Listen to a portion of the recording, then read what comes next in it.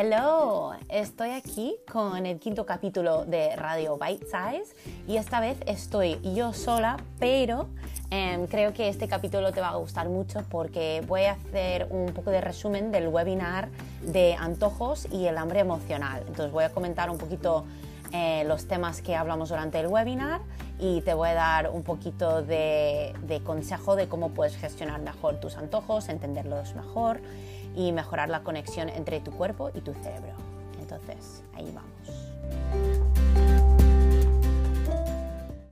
Hola, pues aquí estoy para hablar un poquito sobre el webinar que hice de los antojos y el hambre emocional, que yo creo que es un tema que, sobre todo ahora que estamos en una situación un poquito con más nivel de estrés, también estamos en casa todo el día, podemos empezar a picotear por aburrimiento, por estrés, por muchísimas razones y este webinar yo creo que fue un tema bastante interesante para mucha gente. Y para los que no pudisteis asistir, pues quería dar un poquito de resumen. Entonces, realmente cuando estamos hablando del hambre emocional, estamos hablando de esa hambre que no es un hambre biológico, no es un hambre que realmente viene de una necesidad biológica de comer. Quizás es algo que estamos aburridos, estamos tristes, necesitamos algo para ayudarnos y utilizamos la comida para satisfacer esa necesidad. Entonces, primero en el webinar hablamos un poquito sobre la conexión del cuerpo y cerebro, porque sí que es cierto que estamos un poco programados a comer en ciertos momentos. Por ejemplo, estamos programados a comer a ciertas horas del día, que sabemos que el desayuno es a tal hora, la comida es a tal hora, se cena a tal hora, pero eso no siempre va en conjunto o va sincronizado con lo que realmente quiere el cuerpo. Entonces tenemos una desconexión de lo que está pasando en el cuerpo y lo que está pasando en la mente. También estamos programados a comer por ciertos eventos. Por ejemplo, estás feliz porque has conseguido un nuevo trabajo, pues quizás sales a cenar una pizza. Estás triste porque te acaba de dejar el novio, entonces quizás nuestras amigas nos traen helado. Entonces, estas son cosas que empiezan a hacer programaciones dentro del cerebro que nosotros, claro, quizás ni nos damos cuenta que nos está pasando. Entonces, bueno, primero de todo es eso, que tenemos que reconocer que hay un vínculo entre el cuerpo y lo que pide el cuerpo y lo que quiere el cerebro que tenemos que entender un poquito mejor. Entonces, hablamos un poquito de cómo distinguir lo que es hambre real o hambre biológico y hambre emocional. Entonces, los puntos para saber qué es hambre real, o sea, hambre que tu cuerpo necesita energía, es una sensación física que aumenta poco a poco. Que, por ejemplo, tú tienes hambre para algo, en un momento dices, pues podría comer. Luego dices, pues ahora tengo más hambre. Y luego llega un punto que dices, ¡buah, es que tengo que comer ya! Y eso va aumentando poco a poco, no te viene de repente. Puede ser una sensación en el estómago, puede ser un bajón de energía, puede ser que notas que tu cabeza te duele un poco si has pasado mucho tiempo sin comer. Lo más normal o lo ideal es que aparezca unas horas después de una comida completa. Es decir, si nosotros estamos comiendo suficiente comida de calidad y estamos comiendo platos equilibrados, pues no deberíamos tener hambre biológico una hora después de la comida, por ejemplo. Y el hambre real no suele ser asociado con algún alimento en específico. Si tú tienes hambre, pues puede ser que tengas más antojo para una cosa o la otra, pero tú puedes satisfacer el hambre real con comida, ¿vale? En cambio, el hambre emocional es una sensación que muchas veces nos pilla de golpe, nos pilla como un pensamiento que entra en la cabeza. Que, por ejemplo, piensas, quiero palomitas, y luego quiero palomitas. Y es como una cosa repetitiva en la mente. Y es ganas, normalmente, para algún sabor o alimento en particular. Los más comunes son cosas crujientes, cosas saladas, cosas dulces. Y también el hambre emocional puede aparecer como reacción a ciertas tareas o emociones. Por ejemplo, tienes mucho papeleo para hacer en el trabajo, estás aburrida, te entran ganas de comer.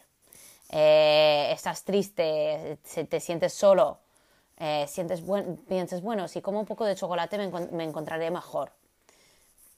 Unos ejemplos. El hambre emocional normalmente si lo niegas no es una cosa que se te pasa, no es como, ay, pues mira, no voy a comer palomitas ahora y se te olvida. Normalmente te vuelve y te dice, oye, ¿y esas palomitas? Y tampoco el hambre emocional no tiene sensación corporal, que eso es una cosa que muchas veces decimos, no, es que mi cuerpo pide. No, amor, tu cabeza lo pide, tu cuerpo no te lo está pidiendo. El único momento en que yo diría que los antojos están causados por hambre real o hambre biológico es cuando llevas mucho tiempo comiendo demasiada poca comida. Por ejemplo, si tú estás comiendo una dieta hipocalórica y llevas tiempo haciéndolo, o si por razones conscientes o inconscientes te estás restringiendo mucho la cantidad de comida que comes, pues puede ser que tengas un antojo y es una reacción de tu cuerpo diciendo, oye, necesito comida. Entonces, bueno, eso es como el único momento. Y para mí, los antojos, yo veo que para aliviar los antojos o aliviar la necesidad de ese hambre emocional, tenemos que relajar un poquito el tema de la restricción. Y hay un ciclo que suele pasar cuando nos restringimos, que eso es, tú, por ejemplo, empiezas una dieta o empiezas a seguir ciertas pautas de comida, los alimentos que tienes restringido te apetecen aún más. Es como si yo te digo, no pienses en el elefante rosa, pues solo quieres pensar en el elefante rosa, ¿verdad? Luego tienes una lucha en la mente de no debería, no está bien, no puedo hacerlo. Y intentas quizás sustituir por otra cosa menos calórica, u otra cosa que tienes en la lista de las cosas buenas. Y normalmente eso no funciona. Normalmente, por ejemplo, si tú dices es que quiero helado, pero lo vas a sustituir por un batido de proteínas, pues normalmente eso no funciona. Entonces, ¿qué pasa? Acabamos comiendo más de la cosa que estamos restringiendo de lo que hubiésemos comido si nos hubiéramos dejado comer lo que realmente queríamos al principio. Entonces tiene el efecto de revés. Entonces, esto es un tema que comentamos en el webinar con más profundidad, pero es la idea de dejar con la restricción. Al final no hay alimentos buenos y alimentos malos, solo hay cantidades. Hay cantidades de comida que es más nutritiva que queremos comer más y alimentos menos nutritivos que queremos comer menos. Pero no hay bueno ni malo. Entonces, cuando tenemos esa restricción en la cabeza, muchas veces tiene el efecto al revés y queremos comer como si fuera la última cena, ¿vale? Luego, pasamos a algunas preguntas que podemos hacernos a nosotros mismos para entender mejor las sensaciones del cuerpo y del cerebro. Entonces, un poco de introspección, y eso lo puedes hacer tú solo. Pregúntate, ¿cómo me encuentro físicamente después de comer un plato equilibrado? O sea, un plato que tenga proteína, carbohidrato saludable, verdura, grasa saludable. ¿Cómo te encuentras físicamente? Y luego, ¿cómo te encuentras físicamente después de comer una pizza entera o un helado gigante o un trozo de pastel? No mentalmente. Me da igual si te sientes culpable o no. Yo quiero saber físicamente. ¿Te da energía? ¿Te quita energía? ¿Te sientes pesado? ¿Cómo te sientes? Y luego pregúntate, ¿cuándo sueles tener más ganas para comer la pizza entera o el pastel o el helado gigante? ¿Es cuando estás bien, cuando necesitas algo? ¿Cuándo es? ¿Con qué está relacionado? Y también quiero que te preguntes, ¿cómo es mi diálogo interno cuando como algo que siento que no debo? ¿Qué digo a mí mismo? Y estas preguntas te pueden ayudar a entender un poquito mejor cómo tú gestionas el hambre emocional y también las cosas que tú quieres incluir más en tu alimentación para ayudarte a sentir mejor físicamente y luego también mentalmente. Entonces, vamos, para no hacer esto muy largo y para acabar un poquito con el resumen, vamos a repasar 3 preguntas que yo recomiendo hacer para empezar a reconocer si es hambre biológico o hambre emocional y entender lo que realmente necesitas en el momento, ¿vale? Si es comida, si no es comida. Estas son preguntas, esto recomiendo practicarlo. Esto no lo aprendes de un día para otro, esto hay que practicarlo, ¿vale? Entonces, estas 3 preguntas es, 1. ¿Tengo hambre biológico o tengo sed? Digo sed porque muchas veces olvidamos un poquito de beber agua, sobre todo cuando estamos en casa o si estamos muy ocupados. Y eso se puede confundir un poquito con el hambre biológico. No quiero decir que si tú tienes realmente hambre biológico de beber en vez de comer, pero es una cosa de tener en mente. Entonces, primera pregunta, ¿tengo hambre biológico o tengo sed?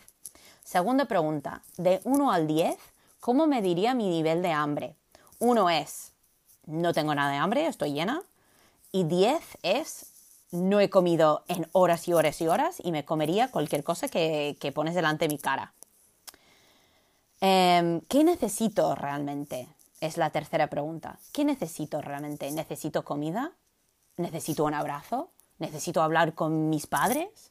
¿Necesito tener una conversación difícil con mi jefe? ¿Qué es lo que necesito realmente?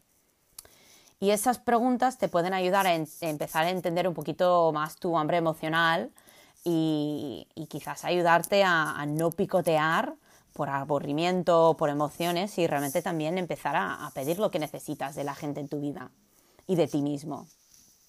Y bueno, vamos a acabar con esto. Hay que comenzar a ser curioso sobre tus sensaciones y tus antojos. En vez de enfadarte contigo, no, es que esto no debería sentir así, soy una gorda, me porto mal, no debería haberlo hecho. Empieza a ser curioso. Empieza a preguntarte qué es lo que realmente necesitas y por qué. Y intenta entenderte un poquito mejor. ¿Vale? Entonces, bueno, como siempre, dudas o preguntas, estoy aquí en Instagram, en mi página web. Y esto es un tema muy interesante y es un tema que requiere paciencia y requiere introspección. Entonces, bueno, otra vez muchísimas gracias y nada.